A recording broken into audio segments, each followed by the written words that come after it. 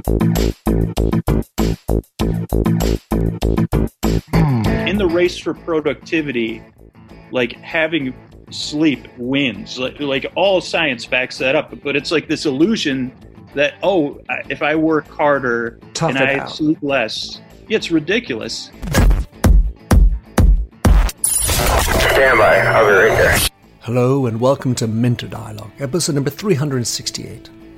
Today is Sunday the 12th of April 2020, and this interview is a very timely one, especially for anyone with difficulty sleeping.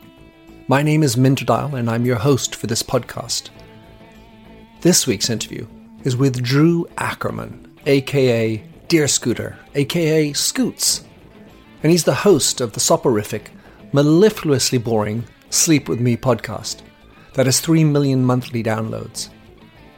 In this conversation with Drew, we discuss his journey to making Sleep With Me, his creative process, and some of the behind-the-curtain work that goes into making of each episode.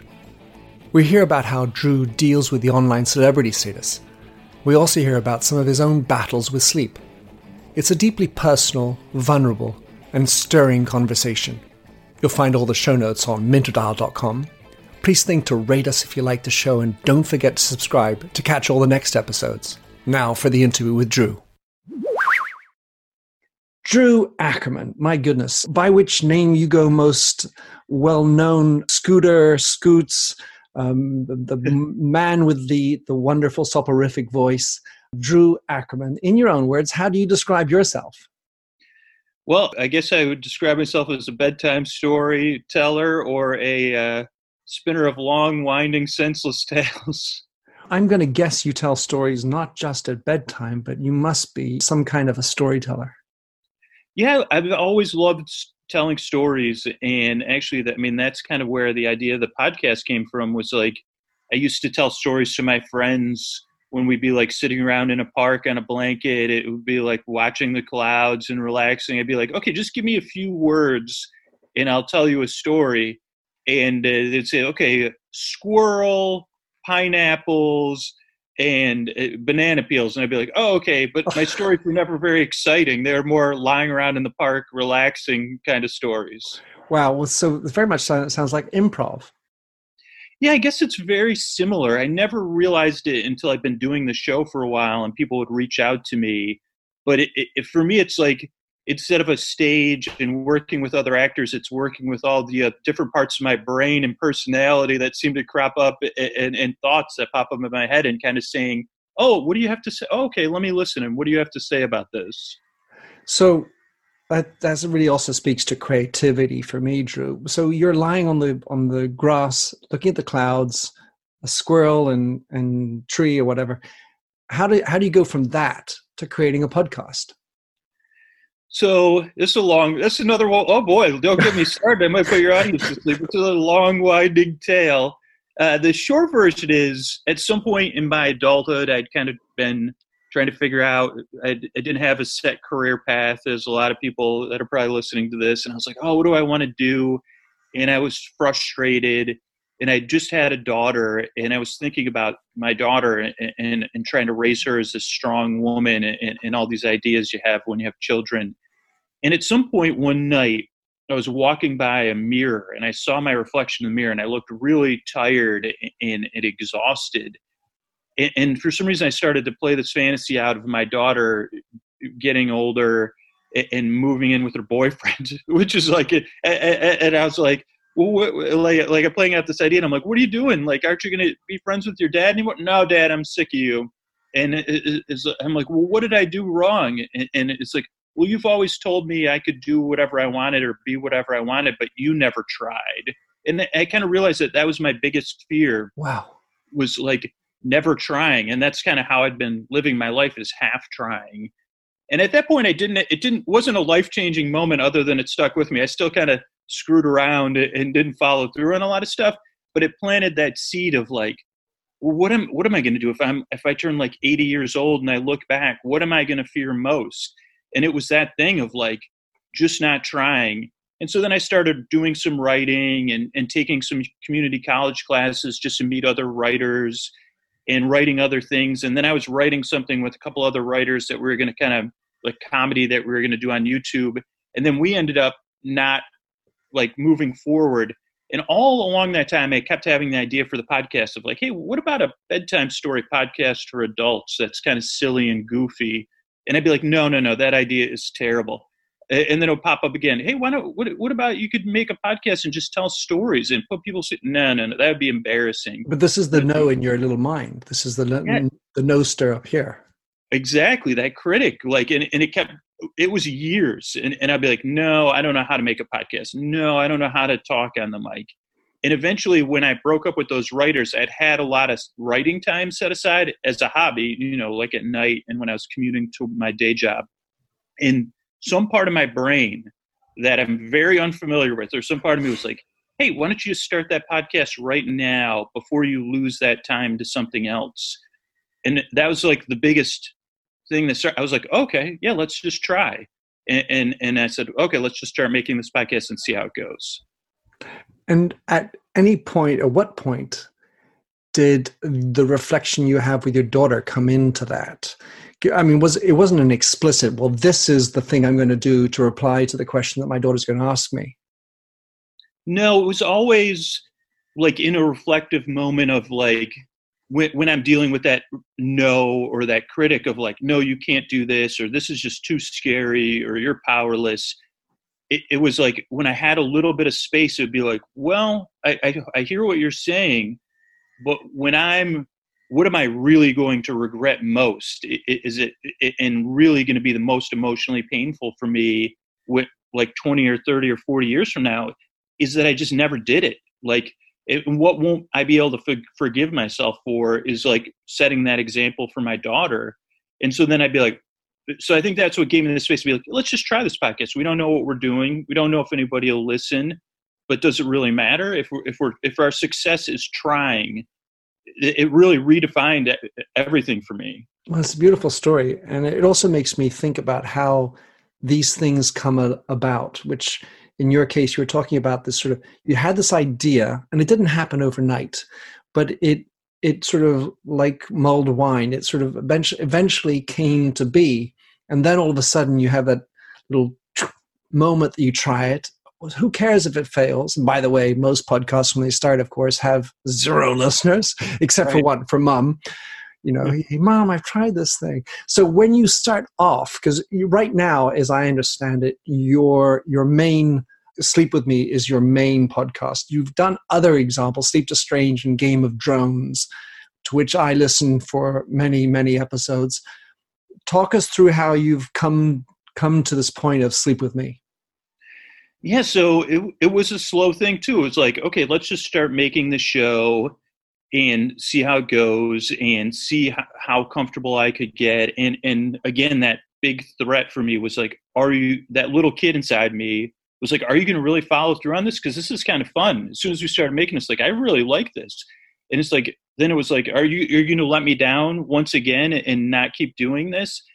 And it was like staying in that place of like, okay, let's just keep testing out these ideas. What works, what doesn't work. And for making a podcast, you also have to usually listen to it before it comes out, which can be painful, but it gives you so many lessons of like, oh boy, that didn't work. And then, like 0 people listen, and then 1 or 2 people listen, and then eventually like 20 or 30 people listen. And one of those 20 or 30 people will actually offer their opinion. And a lot of times it's like, hey, I don't know if I liked this. And for me, it was like listening to those things and saying, okay, let me try to fix this. Like, I won't talk about snakes. Or one of the most powerful pieces of advice I got from listeners within the first year was like, I really don't like it when you use self-deprecating humor, like in a sharp way. And it sounds more like you're doing it for yourself, or you're feeling sorry for yourself. And they're like, that impacts me as I'm trying to fall asleep. And it really helped me be like, okay, it's okay to use it in a softer, fun way, but when you're using it in a harsh, kind of cruel way, obviously it's like helps. It should have been obvious to me, but it wasn't. It's like, oh, that's not going to help someone fall asleep if I'm feeling bad about myself or letting my critic like trash me in front of the audience. And so it's just a slow process of saying, oh, this worked and this didn't work, or this person didn't like this. And then it was like, okay, in making stuff, then you get to the point where it's like, you kind of have to find, and I think it's a fluid thing of like, why am I making this, or what is the guiding thing in my gut that's guiding this thing? And then how do I process the feedback coming at me? And how do I kind of stay balanced or vacillate and make mistakes and still recover? Because especially right now, people have strong opinions. And it's like you want to be able to listen to those or filter those and still be able to make the thing, because you can't please everybody. But at least me, I always find a default of like wishing I could or wanting to, but it's really impossible. Well, you've now got to the point where you have, as I understand it, 3 million weekly downloads. And as I was trying to figure out exactly the placement, that puts you in the stratospheres of podcasts. And so clearly you're a public figure now, Drew, and you must get a lot of interactions and, people calling you out for stuff. And do you have to deal with some, I mean, it's hard for me, hard to imagine, but do you have to deal with people who are being gross and unfortunate with you? Yeah. It's only that we're only 3 million a month, so it's not that quite that, but still huge. enough. It's still huge. But yeah, it's weird that I think it's been helpful, and I've had to grow. So anybody that's listening that thinks that this just happened, it took me like 6 or 7 years to get to this point, but of like being able to deal with the feedback. But my voice and my style of show hits some people's brain in a way that makes them absolutely outraged. And so they'll send me these outraged emails of like, and it's kind of a senseless outrage. I think that they can't sleep, and then they're listening to something that's supposed to help them sleep that they strongly dislike. So I get those emails, and it's like, okay, right, the show's just not for everybody. And so it helps me learn that lesson again and again and again.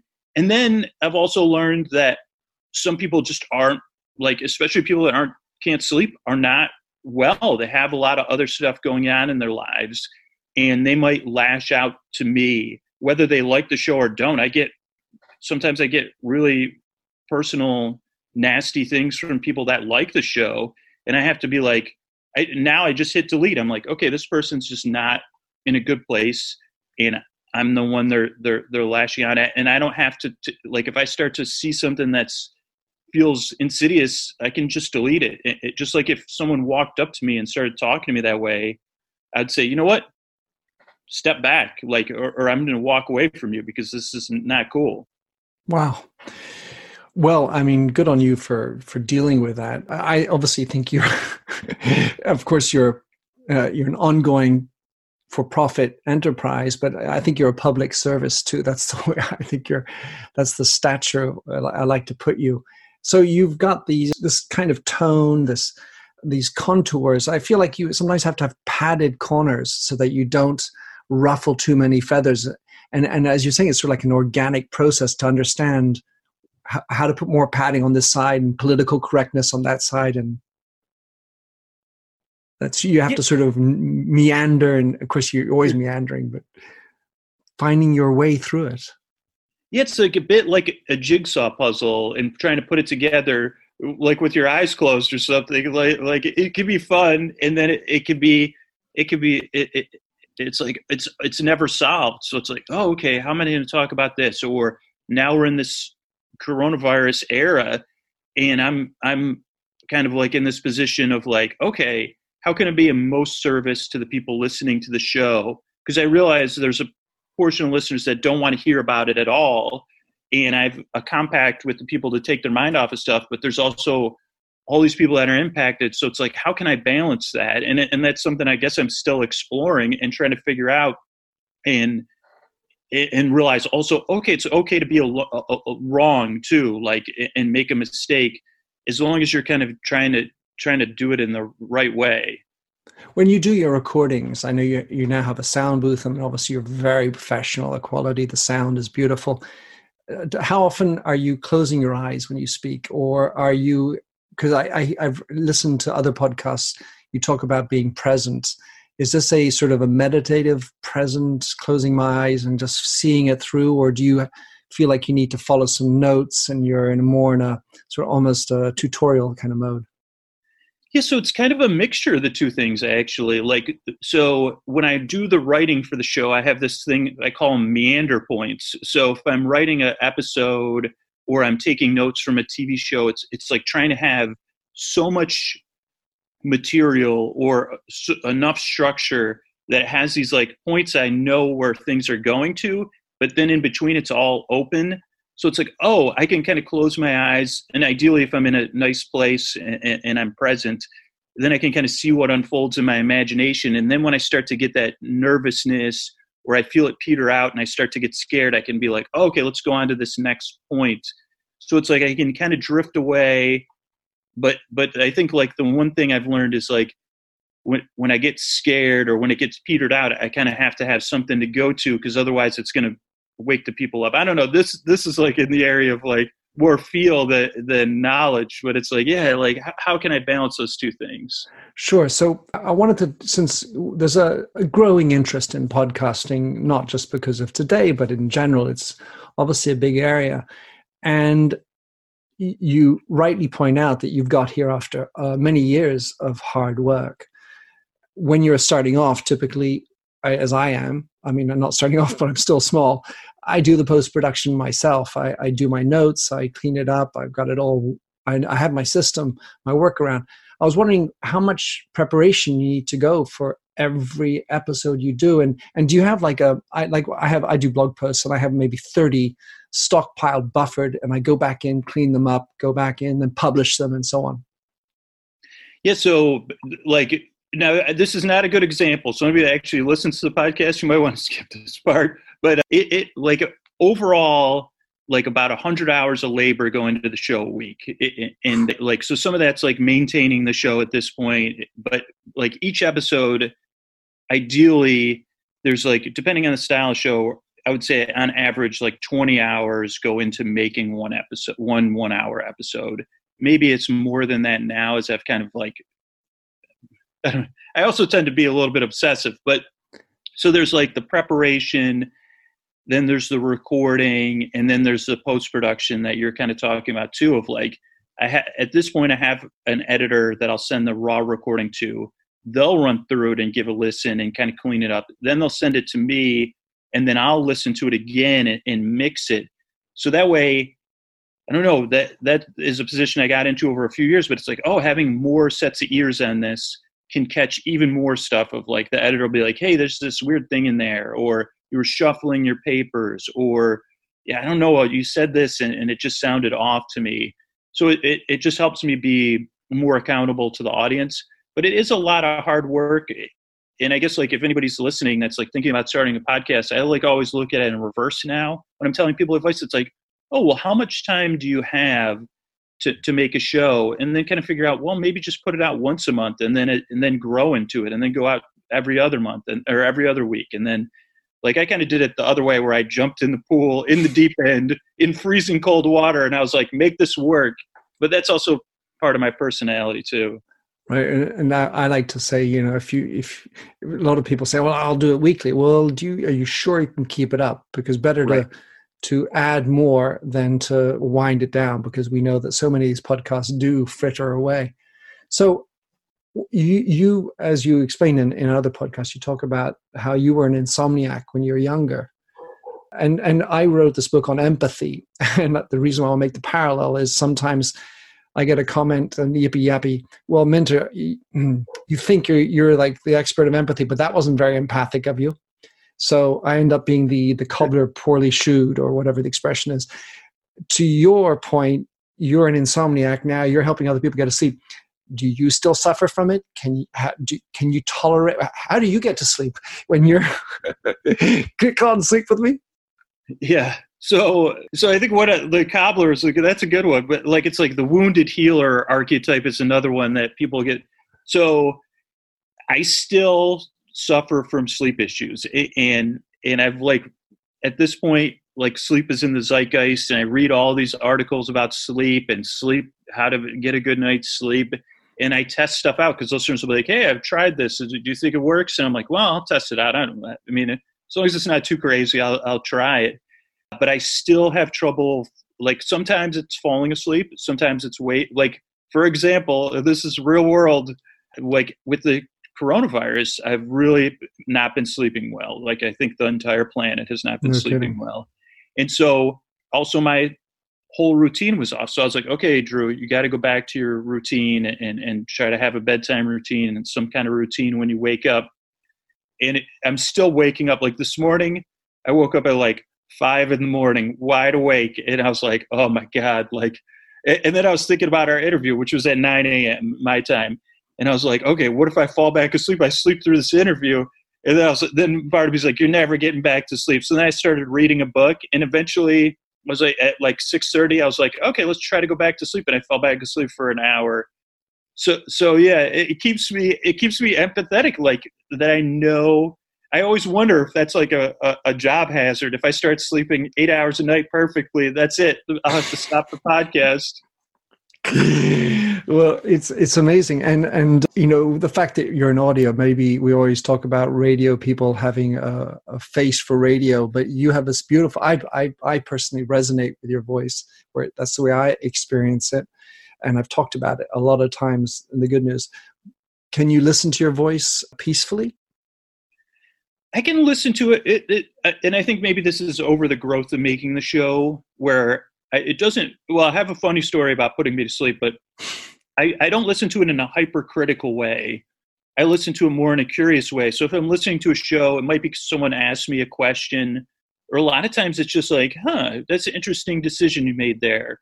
Or, oh, like you kind of missed, that kind of petered out. Or, oh, I wonder if what we would do next time. So I'm able to like listen in kind of a relaxed way to kind of learn maybe like these microscopic improvements are really how my show has grown. But also a lot of times I'll edit, especially when I had a day job, I'd be editing on my lunch break, and it would be warm. It would be warm and I'd be full of food, and I would fall asleep like at my desk, like listening to the show. So it does put me to sleep, just not at convenient times. Like I'd be like, oh my God, I can't, because it's even more boring when I'm taking giant pauses or taking breaths or drinking water, and I would just pass out of my desk. But isn't that the nature of this beast? That you can't sort of automate and dictate sleep. It's sort of, it happens when you don't want it, kind of thing. You're driving or not in inconvenient times, but when you need to have it, and then all of a sudden you know you've got to get up for this bloody podcast, and all of a sudden that kind of weighs in, and then you can't snap it in. Yeah, I mean, it really is this strange need that human beings have, like food, water, air, and sleep.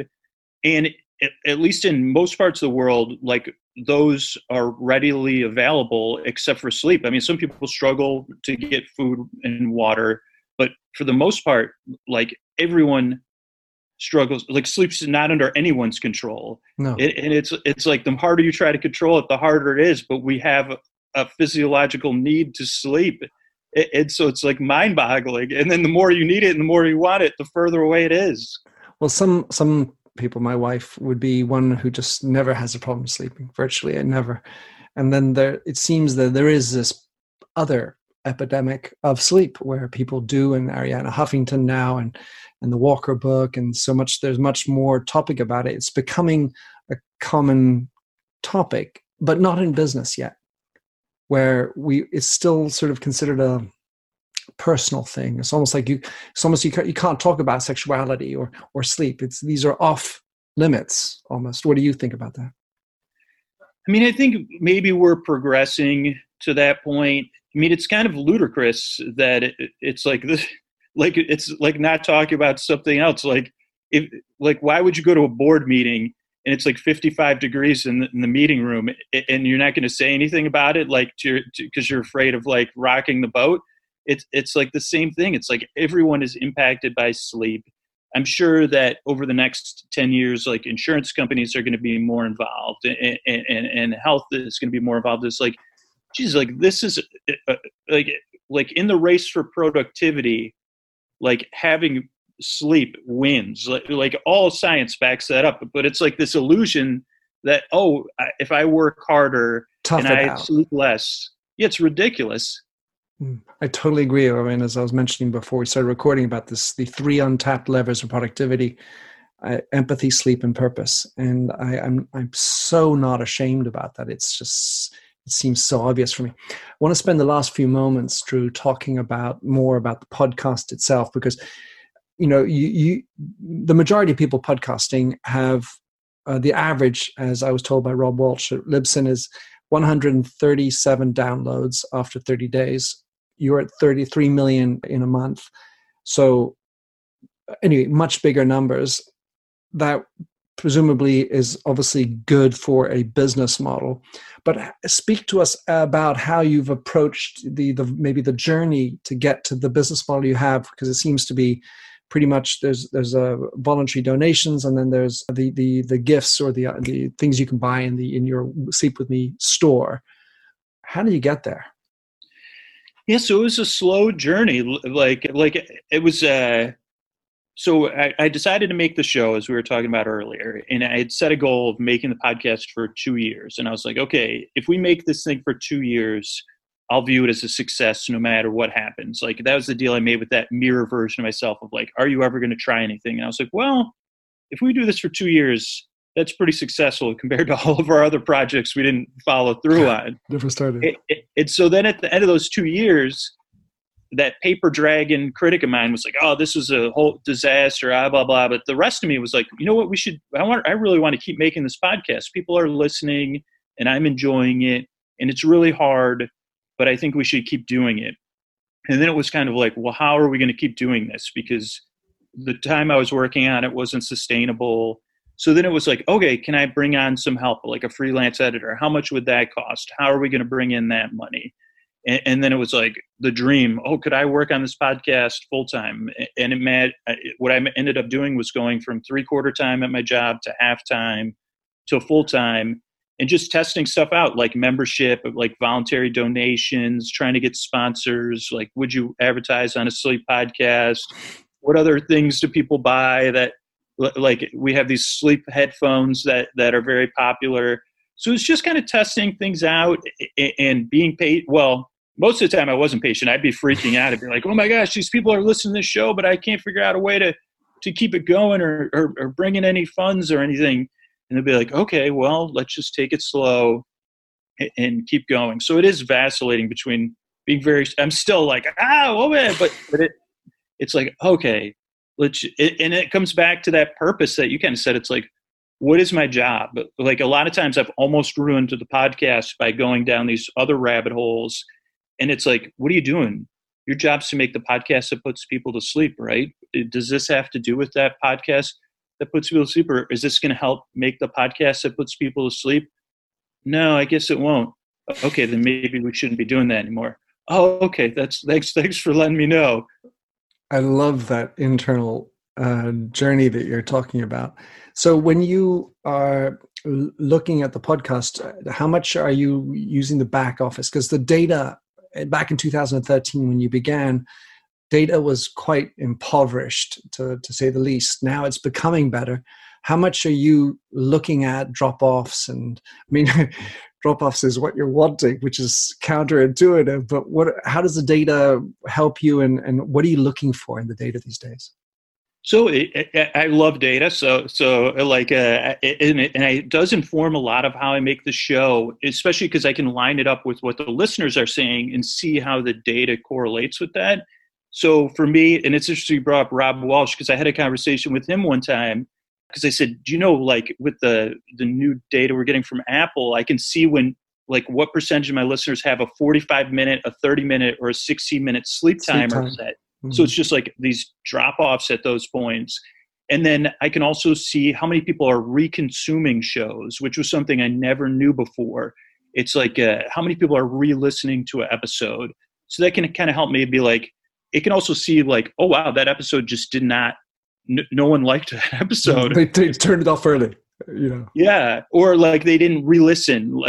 So the ones that people re-listen to more and more, it tells me, oh, okay, there was something about this that really worked, or that people don't re-listen to. It's like, oh, that didn't work as well. Or how many people start the show, like a lot of mean emails I'll get will be like, oh, I can't believe you're asking for support, or, oh, I can't believe that. And then I see the numbers don't back that up. It's like those people have a strong opinion, but only 2% of my listeners skip ahead. So it's like, okay, that just does it. The data doesn't back up. That's your opinion, but it's not a majority opinion. So it can help just like try to refine what I'm doing, I guess. I love the fact that you're looking at the data and that you're a data geek, and I mean it's so relevant, the style of data that you have as opposed to what other podcasters are. They're wanting to have the 60 minutes.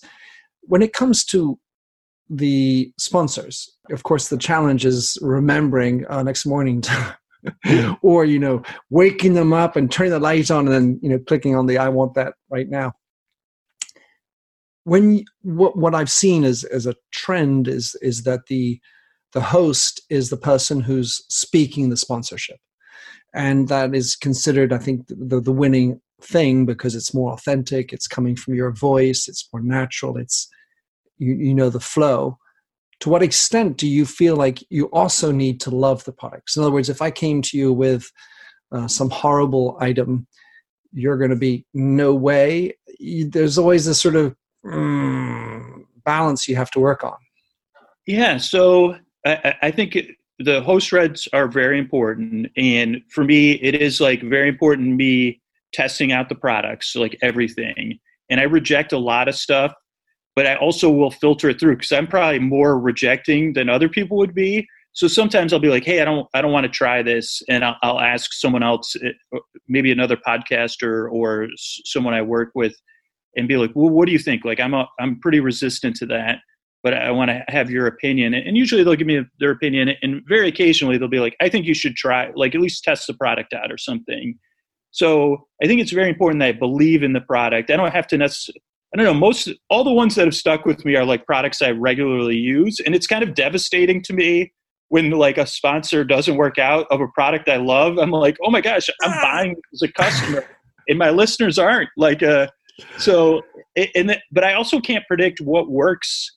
It's like some products I love or I think my audience will love, they just don't land. And then other ones, like there's this deodorant company and I love them. And I was like, oh, I don't like, I was like, oh, I love this deodorant so much. And I was so terrified it wouldn't work out with the audience. I'm like, I just don't know if my audience will buy deodorant. And it worked out. So I was like so glad because I'm like, I don't care if this company ever sponsors the show again. I'm their customer forever. Well, so it's always had some lavender in it. Yeah. I mean, I think for me, it's like, I always look at the sponsorships like, is this company going to become a part of the show? Like where the listeners feel like, oh, I know this company and I affiliate them with helping me fall asleep. And they're kind of like part of this broader family sense. So it's like, oh, do they fit in with that kind of concept? And do they believe in the show enough to stick around long enough that they become a part of like where the listeners are like, oh, I know them. They're a part of the show. That's when it'll be successful. Like, it's just like anything else. Like, I mean, podcasting, it's a little bit less than this, but somebody coming in and looking to sell a bunch of stuff right away or really fast, it's just not going to work. Or like, I need an instant return on my investment. It's like, well, that's not really how this show works. Like, you have to believe in the show for the listeners to believe in your product. It's just it's going to be a more of a long-term commitment. That makes sense. Have you ever had a conversation around product placement? As in, so Scoots was talking this, and then, I put on the deodorant because I was feeling good and I liked this deodorant called Brand X. And I think like, I don't know. I guess like I always think about it like I've always wondered if the listeners are going to be like I'm waiting for a dream. Like I had a dream I ate 40 sticks of deodorant, and it's like they're having crazy dreams about it. That's so funny, Drew. Well, I love it. So, Drew, where let's say that I'm imagining iTunes is probably the most popular podcast as it is for most of us. But where do you like people to come find you? Follow what you're up to, learn more about you. Oh, and I wanted to ask you one more question, which is, do you have a favorite app or other tool that you could recommend for us to also go down, not to go to sleep because that's you, but otherwise? For podcasting or for sleeping. So I like My Noise, it's called.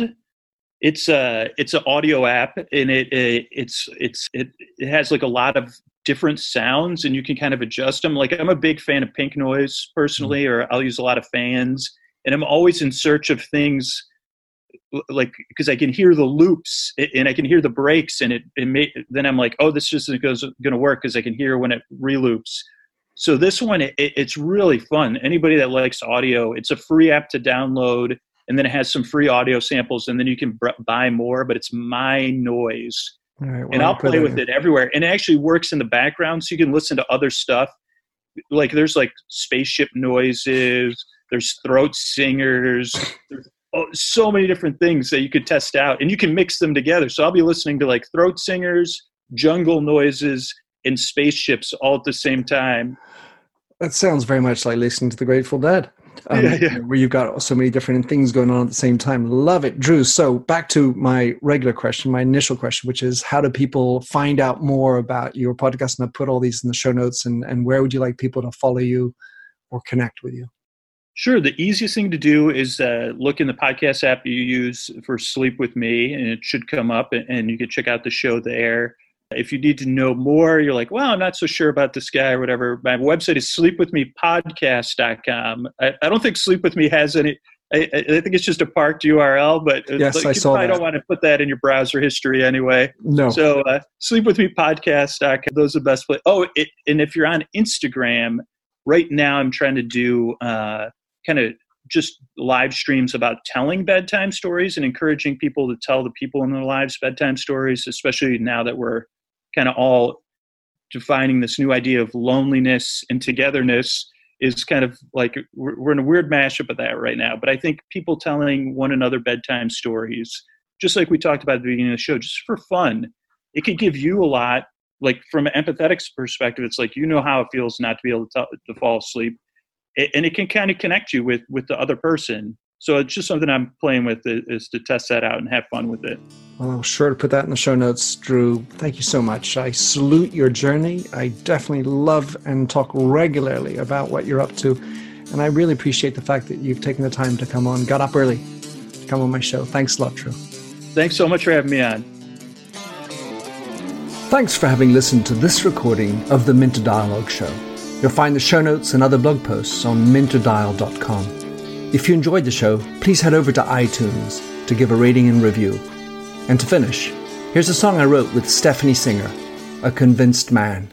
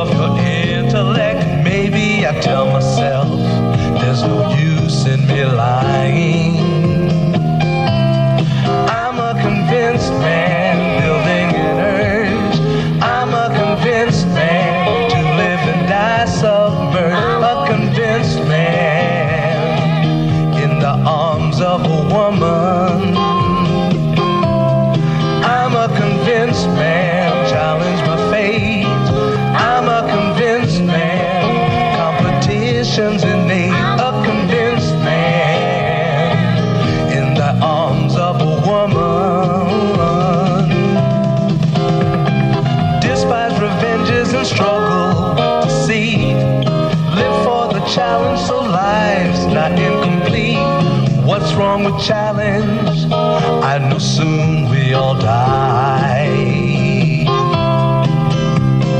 I like the feel of a stranger tucked around me, precipitating the danger. To feel free, trust in my reason, and let me show you why. I'm a convinced man, practicing my lines. I'm a convinced man. Confines, a convinced man in the arms of a woman.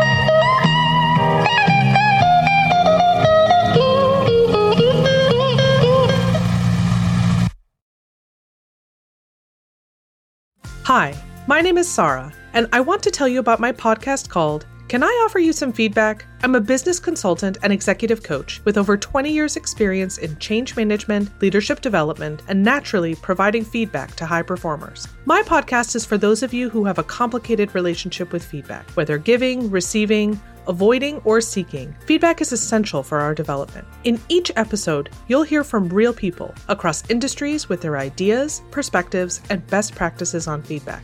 I'll also be sharing business bites with you, simple explanations of organizational tools, management techniques, and leadership philosophies that will help you and your businesses thrive. You can listen to Can I Offer You Some Feedback on your favorite podcast app or learn more at evergreenpodcasts.com.